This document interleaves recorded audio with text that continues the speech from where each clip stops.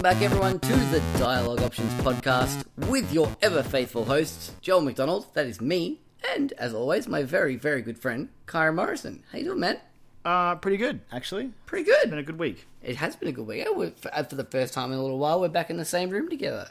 Yeah, now I can hit you when you say something wrong. I'll just have Or to if you disagree with me. I'll watch my tongue this week, yeah. I'll just have to watch my profanity or whatnot. Cool. Alrighty. Well, as you said, it's been a big week, so shall we launch into it? I think we should, and I think you should start by telling me what you've been playing, Joel. 'Cause Oh, yes. I know you got one thing in particular that I'm incredibly jealous of. Oh, yeah. I'll get to that in a second, but there's one thing that you probably don't give a shit about that I'm going to talk about. I mean, I don't want to say you're right, but you're not exactly wrong. But you're right. So I've been playing, I dived back again into Pocket Card Jockey this week. Pocket Card Jockey is a 3DS eShop game. It is exactly what it sounds like. To be fair, it doesn't sound like much. So That's true, I guess, yeah. But it's basically just solitaire mixed with horse racing. I bought it last year when it came out, and I played it quite a bit. It was just a great little game that I could just keep back on the couch and just play and not have to pay too much attention to whatever's on the TV. I could just have like a podcast going or whatever. And yeah, so I put it down for quite a while, and I had that itch to play something like that this week, and I remembered that I had it, and I was like, oh, I should play that again, and busted it out and played a few more rounds of that. It's great. It's really, really fun. But yeah, like I said, it's solitaire mixed with horse racing. So the main game mechanic of the game is playing solitaire and trying to clear as quickly as you can. And in turn, that gets you, I think it's called energy, that you can like turn into like stamina, and there's like all different things that you've got to manage. And then in between each game of solitaire, you sort of draw a line on the 3DS touchscreen to try and move your horse into a better position. Some horses race better or gather more energy from different positions. Like might be a horse that likes to be behind another horse or in front of another horse, and it'll go into sort of like special mode and like generate a lot of stamina quite quickly. And then yeah, basically the final stretch is like just a race, and you can use like boost cards that you've got or like the stamina that you've got saved up. You can use that to sort of spur yourself along a little bit more. If you don't use that though, that can be turned into XP and level your horse up, so its base stats increase as well. It's surprisingly deep, considering like what it looks like at surface value. But yeah, it's a lot of fun. And plus, this week I managed to get a horse that has a cat on its back, and I named it Ketchup Catsup. And amazing Simpsons reference. Oh yeah. I was trying to think of some sort of like fun cat pun that I could name it, and that was the first thing that came to mind. So I went with that, and it's great. It's got a little cat that rides on its back, and it's so cool. So isn't it made by It's Game Freak. It's Game Freak. Yeah. I knew someone was kind of like, yep, they make really important games. Like, I don't know, Pokemon. I'm not saying that this one isn't important, but I remember hearing it. It's like when they put out Tembo the Badass Elephant. Yeah. I was like, the Pokemon guys? Yeah, they're making other games? Yeah. I heard that game was really good, too. I heard it was mixed, so I don't know. Okay. I heard someone talking about it the other day, saying they really enjoyed that game. The biggest memory for me, will always stick out for me about Tembo, is I remember watching a stream, a podcast, where they were playing it on screen, and I remember the face of the person playing it, and they were not having a good time. Oh, okay. So I don't know. It looked interesting. The art style was cool. I played the demo that went up, and it was okay. It just didn't really grab me. Yeah, I'm sure it'll get a plus soon or something like that. Anyway, but yeah, it is published by or made by Game Freak. So yeah, it's weird. It just sort of came out last year to no huge fanfare. I think it's like $15 if that. And I've definitely got my $15 worth out of it. I mean, I played it pretty solidly for like a couple of weeks, and I put it down, and I've started playing it all week again this week. The only thing I brought back with me to Bendigo to play games on was my 3DS, apart from my phone and my laptop, but I don't have much on my laptop to play, and in those downtimes when we're playing another game that we'll talk about shortly, on my phone, yeah, that's a good little like time waster. But yeah, that's a lot of fun. So you can pick that up on the eShop, on the Nintendo 3DS eShop. So speaking of mobile games, I did briefly dive back into what was it called? Asphalt 8 this week. Asphalt 8. Can't remember the subtitle of it. It's something. Which is a mobile racing game by Gameloft. It's a lot of fun. It's riddled with free to play now. It's not overly obnoxious, depending on what you want to do with the game. If you want to just play the campaign and like try and go get the stars in the campaign, that's fine. You get a pretty decent influx of the currency that you need to upgrade cars and buy new cars. You could grind that out pretty easily, and it's lucky that the gameplay itself is fun, so that grinding's not awful. And it's not bad grinding. It's not like, 6 hours to get enough to, at a time to try and get a car or something. But yeah, I dive back into that again. It's kind of like Burnout. It's the closest thing I'm going to get to a Burnout, especially on a mobile device. Because it's got, when you, wreck another car, it does, the slow motion, wreck and, flips the car over and stuff like that. And to be fair, if you could pick a device for a new Burnout, you're not going to pick your phone. Oh, God, no. Absolutely not. No, not even. You were going to pick a console. Yeah. For sure, going to be a console. Fucking give me a Burnout and Switch. That'd be rad. Never gonna happen. Keep dreaming. Yeah, never gonna happen. We'll be lucky if we see a Burnout. Yeah, exactly. Whatever console that comes out, and I'll play it. But yeah, that's a lot of fun. Not much to talk about. It's free to play, as I previously stated. But yeah, it's good if you like races and you want something just to tinker around with. It's worth a look at least. The older Asphalt games are really good too. I remember playing Asphalt 6 quite a lot, and at the time it was very the games themselves are always very technically good because they look nice, they run really smoothly. Racing games always look the best, so yeah, exactly. They're a good showpiece.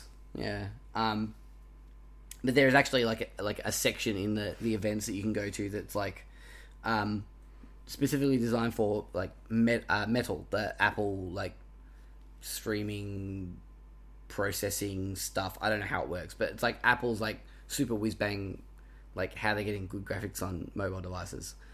Yeah. I remember I watched the keynote where they explained it, and I was like, those games look pretty. That's great. I have an Android phone. Yeah. I can't even play Super Mario Run yet because Nintendo said no. Yeah. Well, yeah. Anyway. But yeah, it's good. So have a look at that if you want. But the most important game I've played this week, Kyron, that I waited all week for and finally arrived. And it's really hard to get now. It's super hard to get now. I'm glad I bit the bullet when I did, because, it is next to impossible to find now. I picked up a copy of Yakuza 0. Now, Yakuza 0 is a prequel to the rest of the Yakuza series, because it is set in the 1980s, and follows the backstory of two of the characters that you've played before, I'm assuming, in the series. And I've only played as one of them so far. I haven't got to the other character yet. To Majima, I haven't got to him. I played as Kiryu, I think his name is. I've never played... if you can't tell, I've never played a Yakuza game before. But it's always been a series that I've been aware of, but I've never actually had a chance to play a Yakuza game. I honestly think I've only played a bit of Yakuza 5 when it was a Plus game. Yes, right. I think, a little bit, not heaps. But yeah, from everything that I'd heard about this game, it seemed like that Yakuza 0 is a good jumping in point for people who've never played the series. And so far, yeah, it's great, because it is a prequel, so you're finding out it's like an origin story, essentially. And it doesn't really matter that I don't know this character. I'm sure if I'd played the rest of the series or played some of the other games in the series, I would have got a lot more of the references and a lot more of the emotional attachment to these characters and seeing how they started out. But as it stands, the game itself is really fucking good.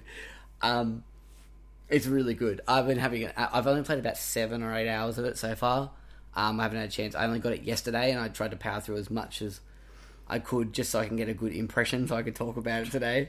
But yeah, it's great. So you would be forgiven from looking at it at face value that it for passing it off as Japanese GTA. And And it really is not. After you start playing it, it's not at all. They're completely different genres of game. That's a problem. Like, I know I have heard the Yakuza series described as that a lot, and I think it's doing it a disservice because people who then pick it up would probably play it and be like, "Oh, this is nothing like GTA." Absolutely, It's the wrong. You don't sell it like that because it's. And I get, to be fair, they don't sell it like that. It's other people say that. And exactly. Assumptions are made. Yeah, that word of mouth gets around about it, and it starts to sort of spawn from there. But yeah, it's really great. I would almost like. It's almost kind of got a bit of a Persona vibe to it. Like, very basically, obviously it's not a JRPG. But, I mean, it kind of is in a way that instead of like being like a turn-based battler, it's like a brawler, almost, because you have random encounters. The way you describe the combat on the streets, like, it sounds like a random encounter. Yeah, so the way that like, I was talking to Kyron before about it, and it works like... You can't just beat up anyone on the street. Like, you can't attack anyone or use any moves while you're not in battle, quotes.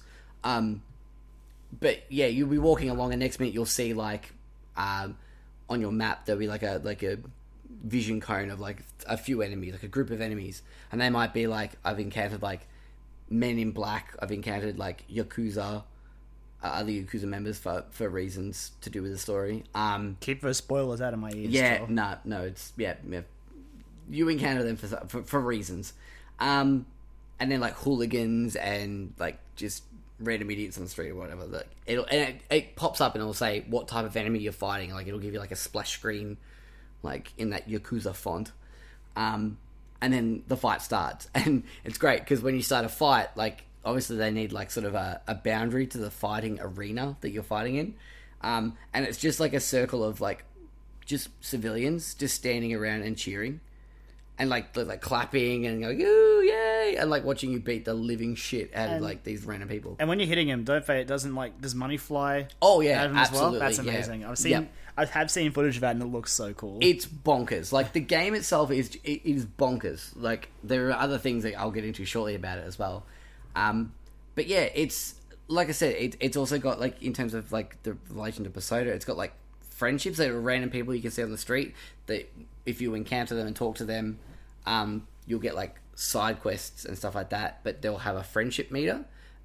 I don't know what happens if I build the friendship meter to max, but all it said to me was that if you do that, something good might happen. So I was like, all right, cool. There are people I can become friends with, and they might become allies or like useful on the street. The world itself, like, I've only been to one and a bit areas so far. It's not overly big, which is good. It's well, there are enough open world games out there, but exactly. I look at the map and I just know I'm never going to finish it. It's intimidating, and this is not. It's manageable and it's good, and I think it's good because from what I can tell, there's going to be multiple areas I can go to, and I don't know how big the other areas are going to be, but that's good to break it up into these like chunks that you can sort of explore. And there is a lot to explore in these areas.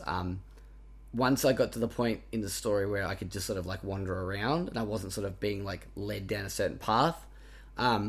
There are things like karaoke bars, there are dance clubs, there are like baseball batting cages, there's bowling, there's like ramen stores, there's 24-hour supermarkets, like there's phone lines. Yes, I haven't actually been to one of those yet. I'm waiting to go to that.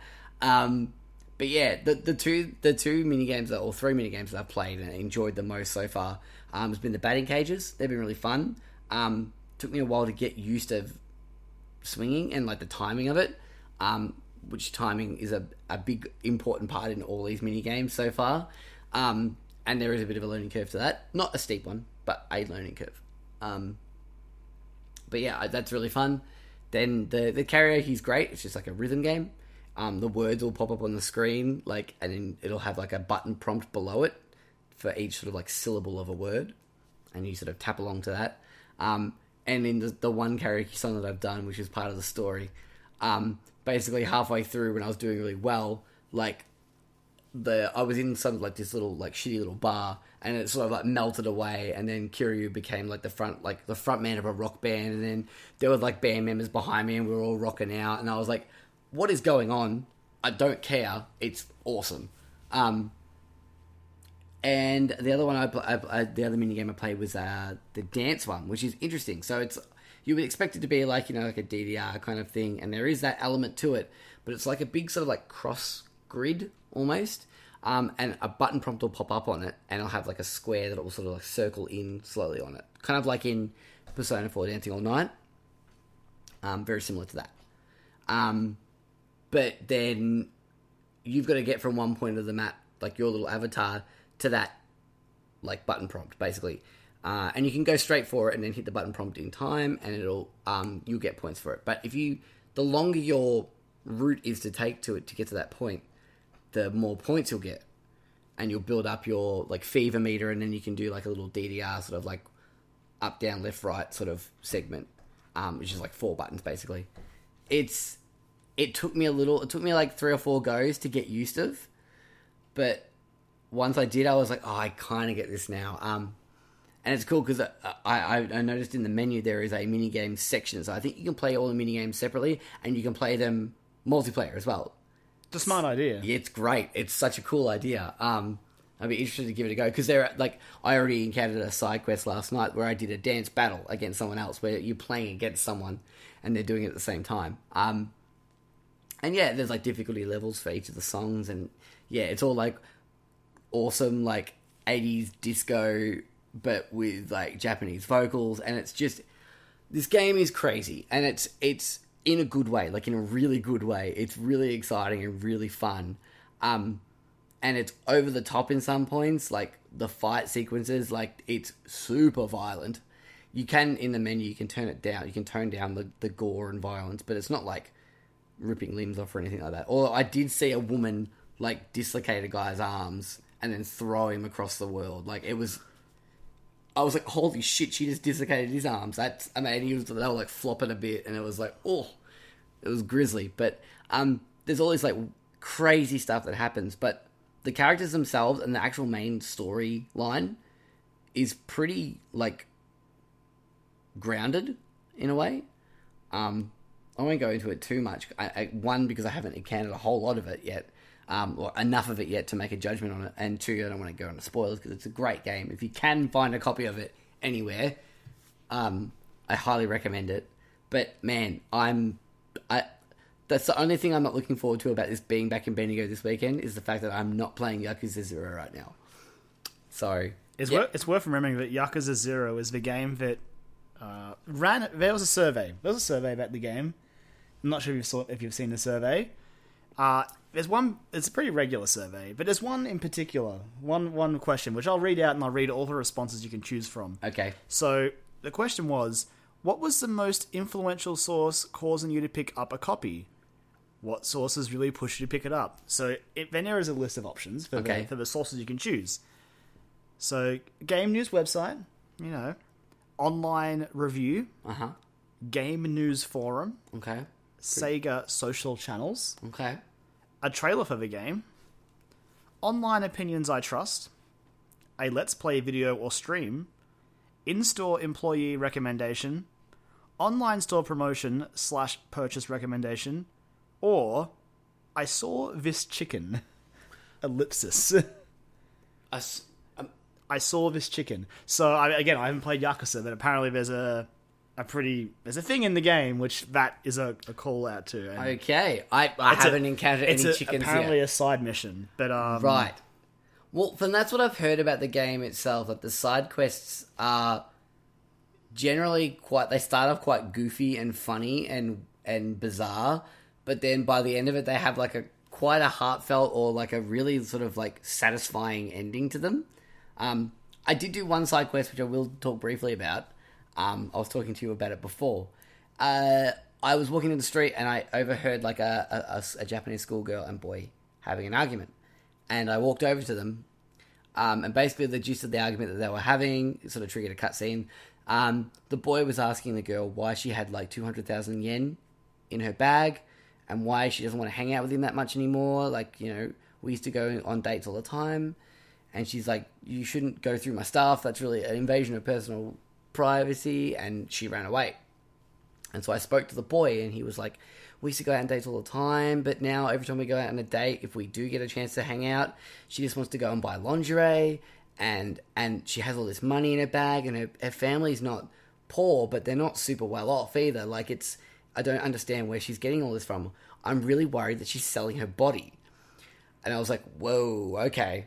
They're getting heavy here. These are high school kids. And I was like, this could turn a corner here.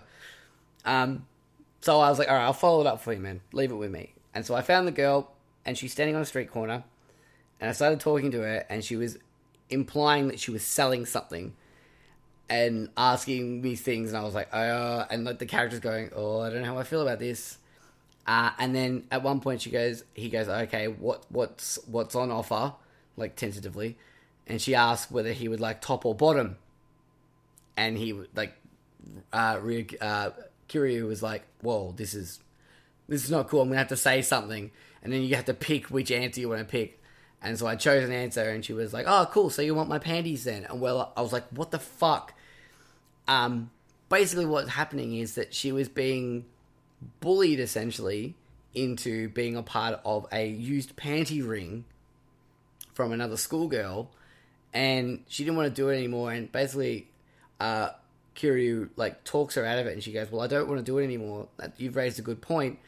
I'm not proud of it, but I can't stop doing it because this girl's going to bully me and ostracize me, basically, at school. So you go and have a word with her, and she, like, mouths you off for a little bit. And basically, as you're walking away, one of her customers comes up, basically brandishing a knife, saying, I love you, I love you, I love you, I want to be with you for the rest of my life. Like, this is like a grown man.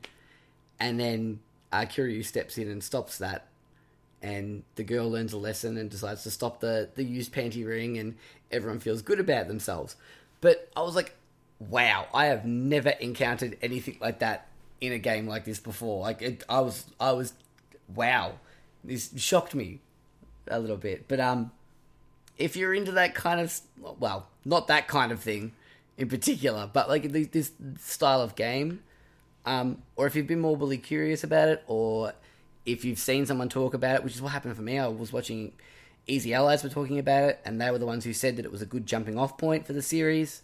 I didn't have much to play, and I had some JB vouchers lying around, so I decided to pick it up online, and then subsequently in the days to follow, you can't buy it off JB Hi-Fi's website anymore. But if you can find a copy of it, give it a go. I highly recommend it. Good stuff. That's Yakuza. Why have I not played Yakuza before, Kyron? I don't know, man. I don't know. Don't look at me. I don't know. I that was more of a rhetorical question. I was like, why? I don't understand. Please tell me, someone. But yeah, but Kyron, the only problem is it's the stock issues are bad. That's a real issue. I don't want to pay $90 to play it on, like, to buy it from the storefront. No, that's really expensive. I mean, I ended up, like, with delivery, well, quotes, paying. I had vouchers, but I paid like $81 with delivery.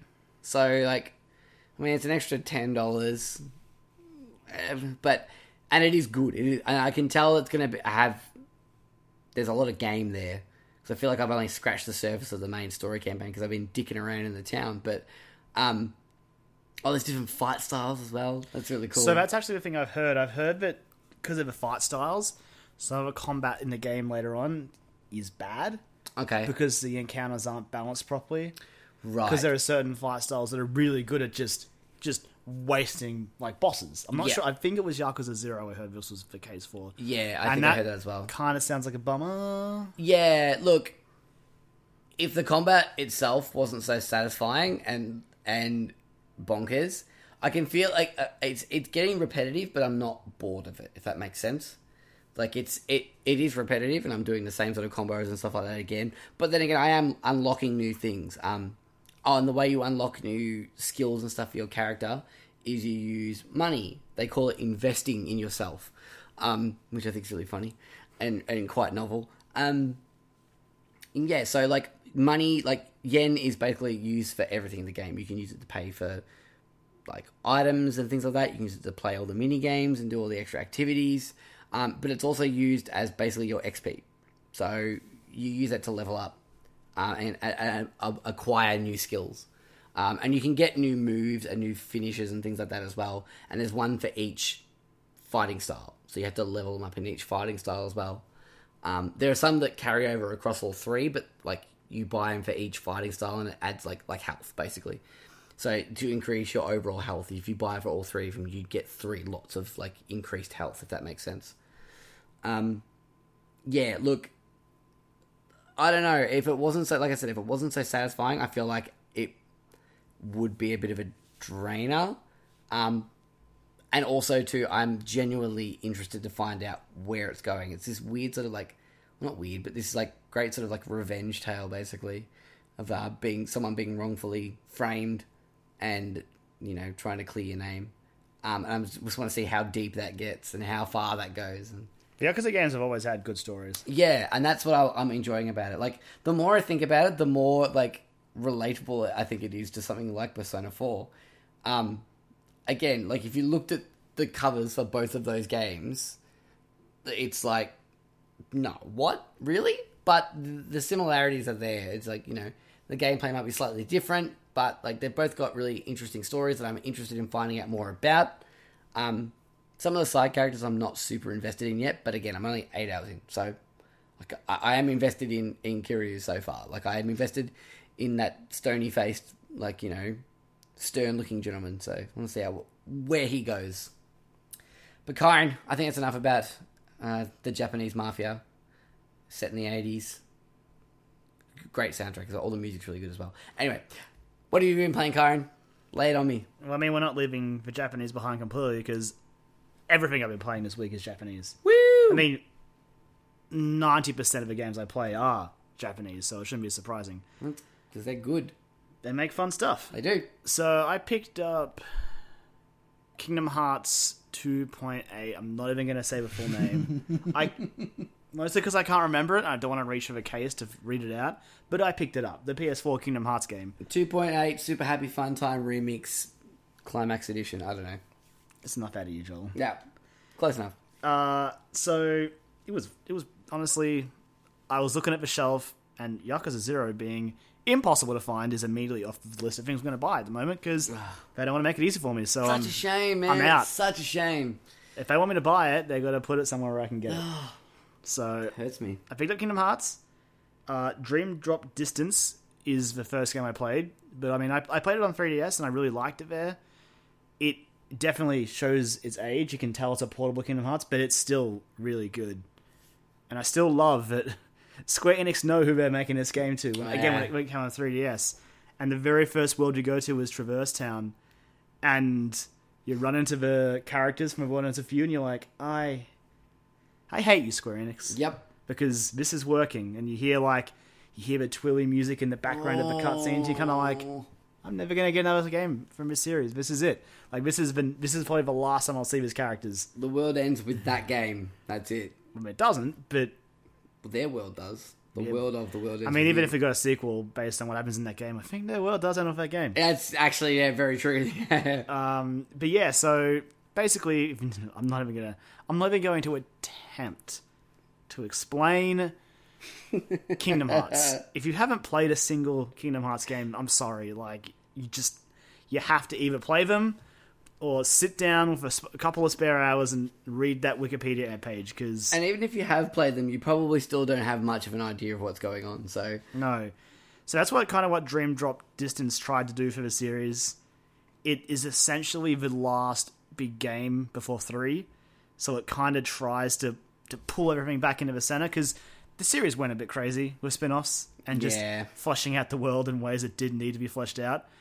Like that weird DS game, but the name I can't remember, like 300 and something over 2 days. Like, that game doesn't need to exist, but it does. And it's just unnecessary story. But this one actually feels important, so that's something. Again, like, I haven't finished the PS4 version, but I did finish the 3DS version. Mm-hmm. I remember being very happy with it. I'm definitely enjoying it on PS4, seeing it in all glorious HD.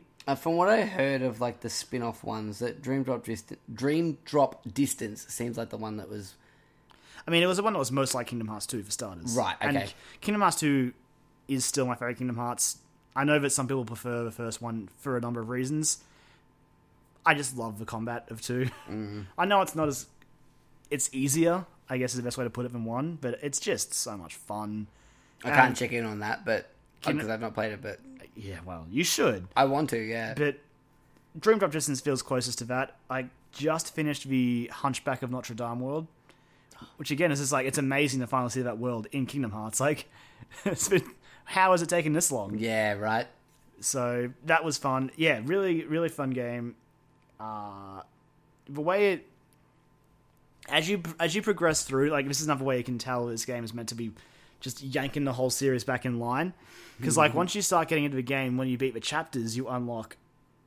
Like, you know how you've played a Kingdom Hearts game, right? I've played a bit of the first one. Yeah. They've got like the reports section where you can sort of read like character bios and all that sort of stuff. Yeah. So this one introduces a thing called mementos, and basically as you progress through the game, like you'll unlock essentially a synopsis of every game that you can just read. Jesus. Like, all the games are there. I think I just unlocked Birth by Sleep. Right. And yeah, so you can sit down and read them all playing this game. So, like, if I were to just go and buy this collection now... You could read the narratives of the other games. Okay. It may not affect you as much. Right. But if you want a fast way to do it... just fast track that shit. It's a good way to do it. Yep. But, so yeah... I don't want to say too much else about it because it's an old game. It's just a prettier version, and it's good. If you liked it on 3DS, you'll probably like it on this. The stuff that was touch controlled in this is a bit weird to get used to. It's not terrible though. Like the biggest thing that's annoying is like, so it's got like essentially a Pokemon element to it with the Dream Eaters. Okay. Where you can like make these monsters and they fight beside you, and you can like pat them and stuff. So on the DS, it kind of made sense, because I'm pretty sure it was a touchscreen thing. Right. Where you'd, like, rub them. But on this one, you kind of got to move it with the left stick, and you get, like, a little cursor. And you just sort of hold X to, like, rub or mash it to pat. And it isn't as fun, and it's really annoying. It worked with a touchscreen, though, because you were just, like, rubbing it with a stylus. That kind of like Pokemon and Me. Yeah. Right. So that's a bit annoying, but I think the only other thing... I can't think of anything else that used the touchscreen, really, that's affected me greatly. But... So yeah, it's good. I will say that. Awesome. But the main reason I bought it, as a person who was a sucker, I purchased, back in the day, Final Fantasy Type 0 HD, purely so I could play that Final Fantasy 15 demo. Yep. In a way, this is no different. No. Because I purchased this game almost essentially so I can play... Now, this one I will read the name of, Joel. Okay. So I could play Kingdom Hearts Birth by Sleep 0.2 A Fragmentary Passage. Oh, yeah. Rolls off the tongue. I mean, it's a bit better than the actual That's collections. That's very true, yeah. So this one sort of serves as our first real glimpse into how Kingdom Hearts will look on PS4. And holy shit, is it gorgeous. Yeah, I had a chance to have a look at it before we started recording. You showed me. It looks pretty stunning. Going from a game... Even going from, like, Kingdom Hearts 2 on PS2 to this, like, the jump is ridiculous and huge. And it's still... The game is so smooth. The combat still is fun. It's got all the versatility that I loved about Kingdom Hearts 2. The combos are satisfying. And the biggest thing is just the world. So if you've ever played a Kingdom Hearts game, typically it's a single room. You go into a room, you'll fight some Heartless, you'll go into another room, etc., etc. Right. Some rooms are bigger than others, but generally you're progressing through rooms. But in this, like, the actual areas and zones that you can explore, and it definitely helps the game feel less, I guess, chopped up into, like, smaller, like, encounters. Yeah. And when you run into Heartless, you're like, oh, this feels a little bit more natural. It's not like I walked through a door just so I could fight more Heartless. So that's always good. I won't spoil story stuff, because I really think if you're a Kingdom Hearts fan, you'll probably enjoy it, and you'll enjoy seeing where it slots into the ridiculous overall narrative of the game. But needless to say, like, when you get to the end and it shows, there's a good probably 5-10 minutes of cutscenes that just exist to make you go, hey, Kingdom Hearts 3 is coming, guys. Like, it's a tangible thing. Hey, look, here's Sora, Donald, and Goofy, and they basically let you know where Kingdom Hearts 3 is going to start. Like, I'm pretty sure they've just told me where I'm going straight away in Right. the new game. I'm like, sweet, can I play that? And then the game's kind of like, well, no, it's coming out still, silly. You gotta wait. And I'm just like, no, but now I want to play it. So when you say that, is that in terms of like what kind of world you're going to, or Like destination, based on like okay, a story thing. Like in Kingdom Hearts 3D, I guess I can safely spoil that. Like, shit gets pretty weird towards the end, but basically, Sora. The setting, that game is basically Sora training to become a Keyblade Master. Okay. He's taking an exam to do it, and he fucks it. right? He fucks it, and he gets screwed over. And at the end of the game, like, he's actually in a really bad spot, and he's lost most of his powers. So Kingdom Hearts 3 is going to see him going on a trip to get them back. The old Metroid technique. I mean, fair enough as well, because I still remember I was nearly yelling at my 3DS screen when you boot up Kingdom Hearts 3D, and here's Yen Sid going, "Alright, Sora, it's time for you to take your exam to become a Keyblade Master." And I'm just sitting here going, I saved the world twice. yeah. I beat Ansem. I beat Xehanort. What? Now I'm taking a test? Is that not exam worthy? Yen Sid, get out of here. I'm already a Keyblade Master. And he's like, nah, gotta take this test. And then you failed anyway. Jokes. Old mate Sora can't deal with the pressure. You can't. Like, I guess, I mean, exams suck. That's be true. honest. Yeah, that's very true. They're great. They're pretty bad. But, so yeah. Point 2, fragmentary passage, whatever, is... You nailed that.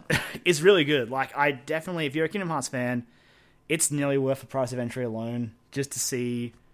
Man, it just looks so good. It plays so nice. And when you run into a character towards the end, you're kind of like, oh, I need this game. I need this new game now. I need it as soon as possible.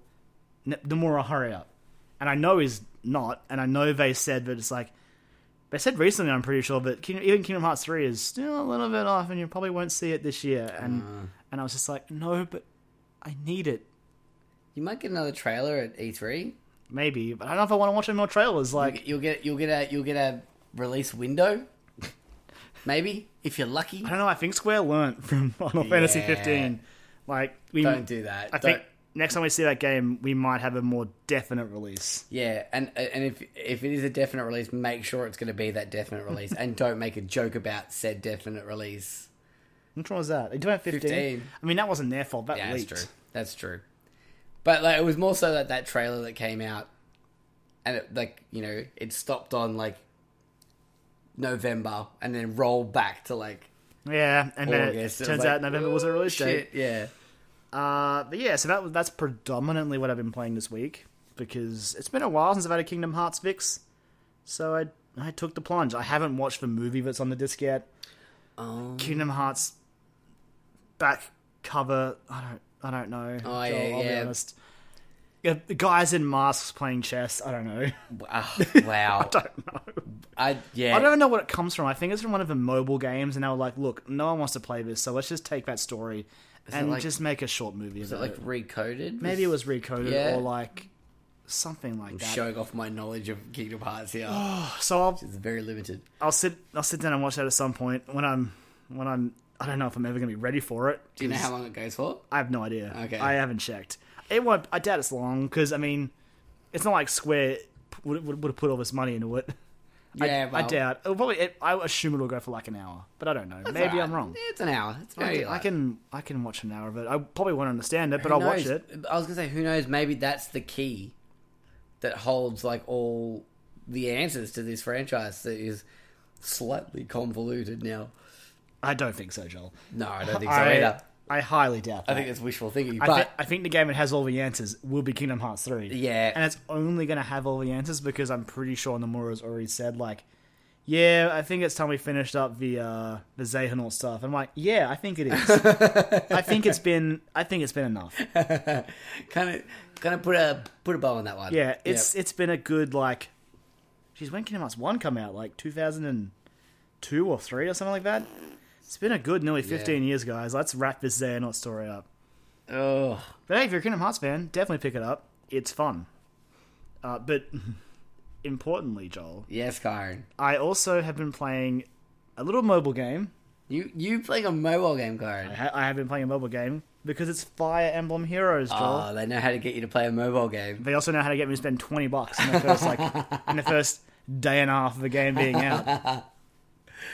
So Fire Emblem Heroes, we spoke about it a few weeks ago when it was formally revealed in the Fire Emblem Direct. There's not much to add really, besides the fact that it plays exactly as they advertised it. It's a gacha game, so you use your orbs to summon heroes. And if you're like me, you don't get Roy and you get sad, so you buy more orbs to try and get Roy and still not get Roy. But I'll keep at it. Oh yeah, I have more money yet. And then you engage in surprisingly appropriately adapted, smaller turn-based strategy encounters. Which, at first, again, I wasn't sure how much I was going to enjoy them. And granted, they are significantly easier than the other Fire Emblem games. They work better for mobile like this. Yeah. They're quicker. And because it gives you, you're locked to 4 characters, you're forced to experiment more with, your lineup. Even in Fates, heck, I had 10 characters that I would just send in the battle. I'm like, cool, you 10 go in, you'll clean up, no problems. And this one, I'm like, well, I can only pick 4. And you get to see what the enemy's going to have on their team. So you kind of be like, okay, they've got sword guys and some axe guys, so I'm going to need to bring in my counters to that, like using the weapon triangle, which is kind of cool, which sort of adds another layer of strategy to it, which sort of makes up for the smaller maps and the smaller environments and all that. I haven't run into any brick walls yet, but I don't know, as you finish the chapters, you're on hard and lunatic difficulties, which basically boosts the levels of the enemies in that, and they go pretty high. I think lunatic, some of the ones I've seen top up at 24 or 25. Ooh. Even my highest hero is only about 11, I think, at the moment. But it's so far really good. I'm a sucker for it though, and if you ever see me on the street at some point, in the future, homeless with a sign, just give me a bit of money so I can buy some more summoning orbs. I just want Roy. We'll work for orbs. Work. I've actually been playing. Well, I played a little bit of this as well, Karen. I've actually played a Fire Emblem game. I'm so proud of you. I'm getting on the boat. I just want to put it out there. The story isn't great, and it's kind of just there to have you fight guys, and that's fine. It's but the way they were talking about it in the reveal is kind of like a new original story. I'm like, it's just me sort of fighting heroes, guys. I have no problems with it, but don't pretend it's more than that. It seems like the way that they've incorporated quote unquote story into something like Heroes of the Storm, where it's just all these heroes got sucked out of their worlds and they're in the Nexus now, and basically and they're gonna fight. This was already how they sort of did story in some of the DLC stuff in Awakening and Fates. You would go into this other realm and be like, oh, this guy has summoned these heroes to fight you, and you're like, cool, I'll fight him. So I'm used to, I was kind of prepared for it, but I was hoping for a bit more based on the reveal. I was like, get some narrative. No, I'm going to the world of conquest and fighting Xander. That's fine. I have no problems here, but this isn't really story, guys. I must admit, I started off reading everything, but after a while, I'm just skim reading. I'm like, yep, next. Alright, cool, we're battling. Let's do it. I mean, for Fire Emblem fans, because there's so many characters, obviously there's heaps. There's a stupid amount. Mm-hmm. If there's characters you like, you might actually enjoy, so it's kind of got a My Castle thing that Fates had, but obviously slimmed down for mobile, where your some of your characters will hang out on your screen, and you can tap on them, and they'll have a very in-character quote they'll say and stuff like that, and you'll have your people from your friends list will visit you down the bottom and bring you items and stuff. It's hard to really say at the moment how tough it's gonna be to play this game at length, because Nintendo have got some, I guess not really restrictions, but they've got it made it easier. Stamina isn't as heavily drained by taking actions and all that. Do you know if that's actually going to be something they change in the future? Is it just a launch thing? I think it's a launch thing at the moment, and then I think in about a week or so it goes sort of stamina will become more of a thing. Which if you played a mobile game, you're probably ready for anyway. Yeah, it's just like an energy system. Yeah, so that you don't and it recharges pretty quickly. I think usually 2 minutes is how long between sections of your energy bar get filled up. Yeah. Which my phone helpfully reminds me. Yeah. Then push notifications. Yeah. Yeah. I don't mind. I like seeing Fire Emblem on my phone. It makes me feel happy. Yeah. I must admit, it's you said about it being sort of a bit more simplified, a bit more streamlined, obviously, for mobile devices and for shorter play sessions. But it's also good for someone like me who's a complete scrub when it comes to Fire Emblem and has kind of wanted to get into the series, but like the barrier of entry is not overly high, but it's a little like there is a bit of a barrier there. And because it's a little bit more basic and it's like sort of walks you through the basics of how to be a like strategy master in this game. And the fact that it at all times in battle has the weapon triangle down the bottom. So exactly what I was going to bring up next. Yeah, that's really handy. To sort of go, all right, refer to like it's almost like in Pokemon Sun and Moon having that ability to be like, all right, I'm fighting this one, and you just have that mental blank of like, I'm fighting a ghost type. What's good against ghost? Oh, that's right, this and it. Like, you know, and you can. I mean, it's not coincidental that it seems as of this game, the weapons triangle has been coloured now to green, blue, and red. Okay. Yes. I think that's intentional. Yep, it's relatable. It's like identifiable. But yeah, I've literally played about an hour of it. I haven't had a chance to sort of dive into it a lot yet because I've said Yakuza. But hopefully over the weekend when I don't have access to said Yakuza, I'll probably play a little bit more of it as well. I understand why people like mobile games now, Joel. Right? I get it now. You just gotta find the right one. That's it. And it just had to be a Fire Emblem game. I now see the advantage of whipping out my phone and playing around. It's like, now if only they could do another game like this, that would do it for me. Yeah, Animal Crossing, man. No. Animal Crossing. No. That'll be a game that I'll probably throw money at.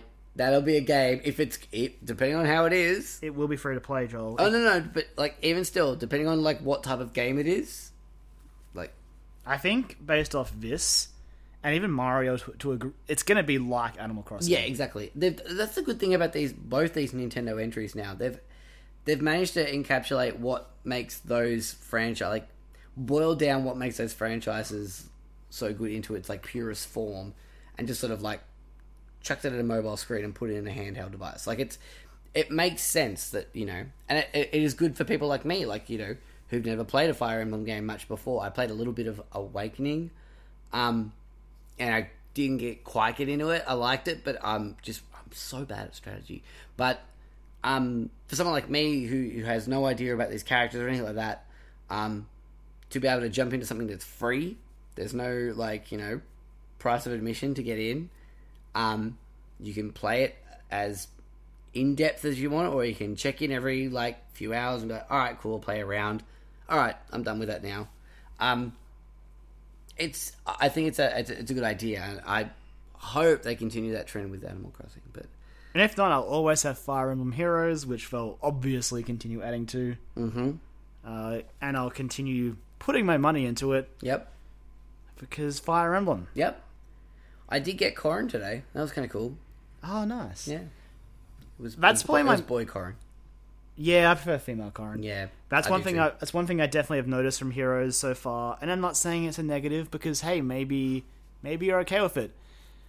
But, man, there's a lot of Awakening and Fates characters in it. Again, that's fine. They're the two newest ones. They're the two that have been most popular in the really Western. Popular ones. Yeah. But I am hoping in going forward we'll see some more from the older stuff. Like, it's cool seeing like some of the older heroes are like front and center, which is cool. Like Marth. I mean, I guess Marth doesn't really count because he is essentially the Mario, like there's the Link of the franchise. Like he is the character that you know from Fire Emblem. Yeah. So, but he's from the original, so I count him as like, it's like cool to see an old face up there. Roy is pretty front and center. I've seen a lot of Ike in the promotional stuff as well. So there are some older heroes, but I mean, I guess we'll see going forward. What about like, because maybe with Echoes coming out, we might see some more ones from Gaiden. That's what I was about to say. Yeah, but like 3, 4, and 5, I don't know if there's many of them out there. I would like to see Sigurd from Fire Emblem 4. He was cool. I feel like I had him today. Really? Is Sigurd in it? Let me have a look. Pull up our phone, Joel. If you have Sigurd. I feel like I saw that name today. I want to see if we can organise some sort of Pokemon-esque trade. Live on the podcast. You can't do it, but I want Sigurd. I feel like I saw that name today. Let me see. Talk amongst yourselves, everyone. God, if you have Sigurd, I'm just so mad. I want Sigurd. Let's see. I have a copy of Fire Emblem 4 over on a shelf. It's only in Japanese, so I don't understand that it. name stuck out at me. All right, come on. He has like blue hair. Let's load in. Don't resume. I don't want it. We'll find out in a second. Oh my god. What are you doing? So Don't many click on that. screens. Go to allies. I mean, isn't it teammates? Yeah, LS. You got your 2 orbs, Joel, your daily login. Oh, good. Yes. Oh my god. Seriously. Edit teams. No, maybe not. No. I swear I saw that name. Maybe I was fighting against them. I could Google it probably, but Yeah. I don't know if I want to risk that world. I saw that name, and I feel like maybe I was fighting against a Sigurd, and I was like, oh, that's a cool name. I was like, can we talk about how the default name is Kiran? I lost my mind. I took a screen cap of it and sent it to Kyra, and I was like, this seems intentional. When I booted it up, I was really confused. Because I had linked it to my Nintendo account. I was just like, did it just sort of try to guess my name? And I'm like, no, it's actually Kyran. It's like, But no, apparently that's just the default name. it made me laugh a lot because it was just like, that was my first thought. I was like, wow, this seems way too coincidental. Thanks, Nintendo. Yeah. I appreciate that you tried to get my name right for everyone, but there's always next time. They hear you, Karen. But yeah, so that's what I've been playing, honestly. But over the last 24 hours, I played a lot of Heroes. I'm into chapter 4 of the story. I think there's about 9. But, like, again, as you beat chapters, like, you add extra difficulty to the previous ones. So there's more to go back for. And then there's, of course, the grinding. Yeah. It seems that there is a lot of game there to play, which is Well, yeah, because good. there's also, like, the training tower, where you can go to grind up your heroes. There's the arenas you can go to, and you can sort of, like, attack other players, and you build scores, and based on your score at the end of the season, which I think at the moment there's 3 days left in the season, you will get rewards, which are hero feathers, which I think go towards upping the rarity of your hero. Oh, okay. I think. I thought it said something about reviving heroes. I mean, so there is another thing for that when in battle. Okay. There's like Divine Light or something like that. Yeah. So you can use that to bring back any hero who's fallen in battle. So if it's getting real bad and you find yourself like you've only got one hero left and they've got one hero left and you're like, well, screw it, I don't want to lose this. You can just use that and bring back everyone.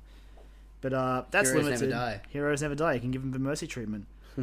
And then of course there's the My Nintendo stuff, which I've earned coins for, and you can use those coins to buy more hero feathers and more like stamina potions to refill your stamina and all that sort of stuff. Side note, I'm really enjoying the fact this My Nintendo stuff, like My Nintendo. Like, yeah. I'm really enjoying the coins thing. I'm being able to use them for things in games and stuff. Like that seems to me it's Ubisoft. It's the Ubisoft way. Absolutely, of doing it. but it's with like things that I care about. Well, you don't care about Aiden's iconic hat? I have to figure. I don't. Like, I loved Watch Dogs 2, but I got the stuff for Aiden, and I was like, actually, I didn't even buy them. Isn't Aiden in that game? Oh, yeah, he's in that game. Isn't there a mission where he pops up? Yeah, there is a side quest where you encounter Aiden Pierce. Oh, can you kill him? No, you can't. You save him, actually. Oh, rescue God. Him. That was kind of cool. I did like that. It made me forget for a second that Aiden Pierce is a fucking plank of cardboard. Like, yeah.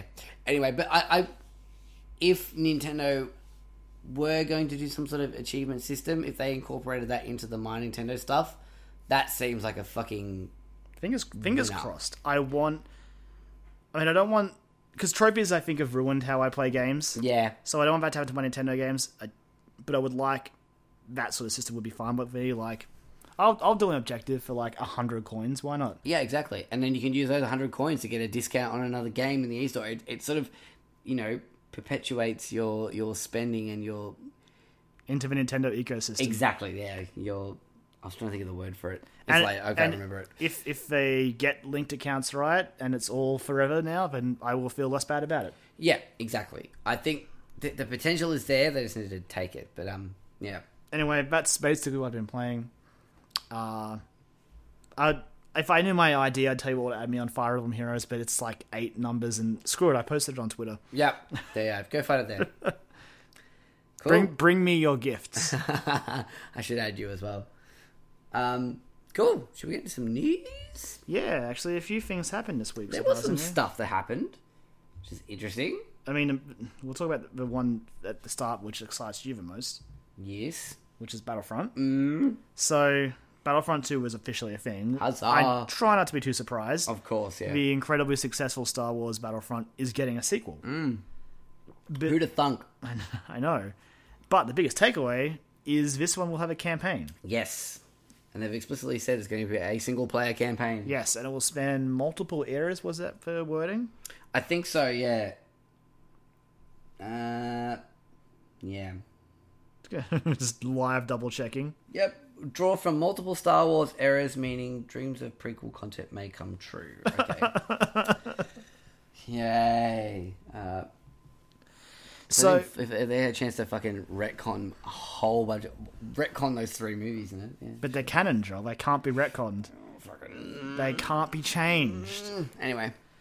But so yeah, that's the thing that's happening, which is exciting. And I think after Battlefield 1, everyone was kind of playing Battlefield 1 going, see, DICE, just do this. Yeah. Just do this. You can do this. And it sounds like they are doing exactly that. I think that was an absolute test. Like, obviously that was something that, you know, that Battlefield was sort of lacking in general.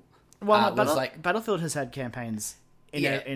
since 2, I think. But I think, like, especially since, like, 3 and definitely 4, they were from what I hear, not like, good yeah, campaigns. They were they not were like good. 3 hours and very lackluster. It was basically a tutorial, like an extended tutorial. Yeah, which I mean, let's be honest, that's all they are Yeah, in shooters. exactly. Yeah. But Battlefield 1 sort of seemed to get it right.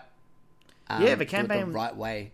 The way they did the campaign was interesting, like sort of by having essentially small, short hero stories where it would focus on a particular battle and a character, and you just sort of play that. It would usually go for maybe, I think, an hour and a half, maybe 2 hours, and then you'd be done, and you move on to someone else in another area, another battle. So it sounds like, I assume that's how they're going to do it for this one. Like maybe you'll do a mission where you are attacking the Death Star, Yep. and then you'll move on to Empire. You actually get to be Luke doing the trench run and not have to wait for you to spawn in to be the person doing the trench run and then fuck it up. And then it gets given to someone else.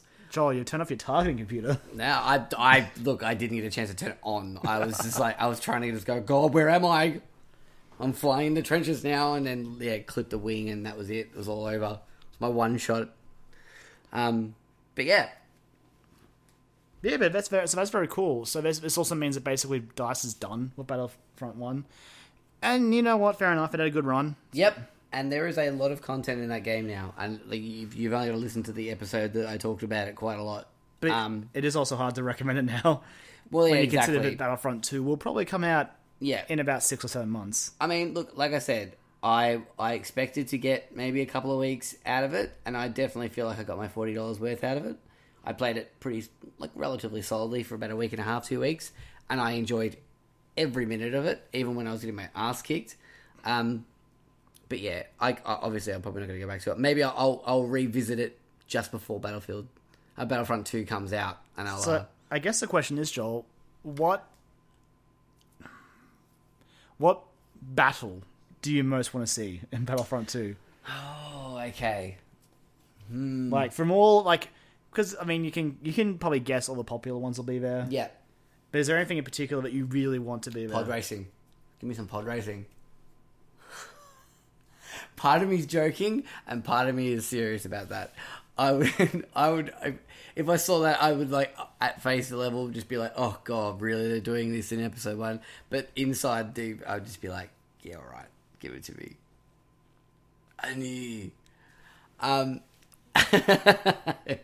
I don't know. Pod racing. Obviously, you want to be able to do the trench run. You want to be the one you want to be Luke, But rocking that. I mean, you do, but at the same time, those are the sort of things we've done a lot. That's true. That's very true. I'm not saying it's bad, because And, they're definitely going to be there, because they're going to be there for that reason.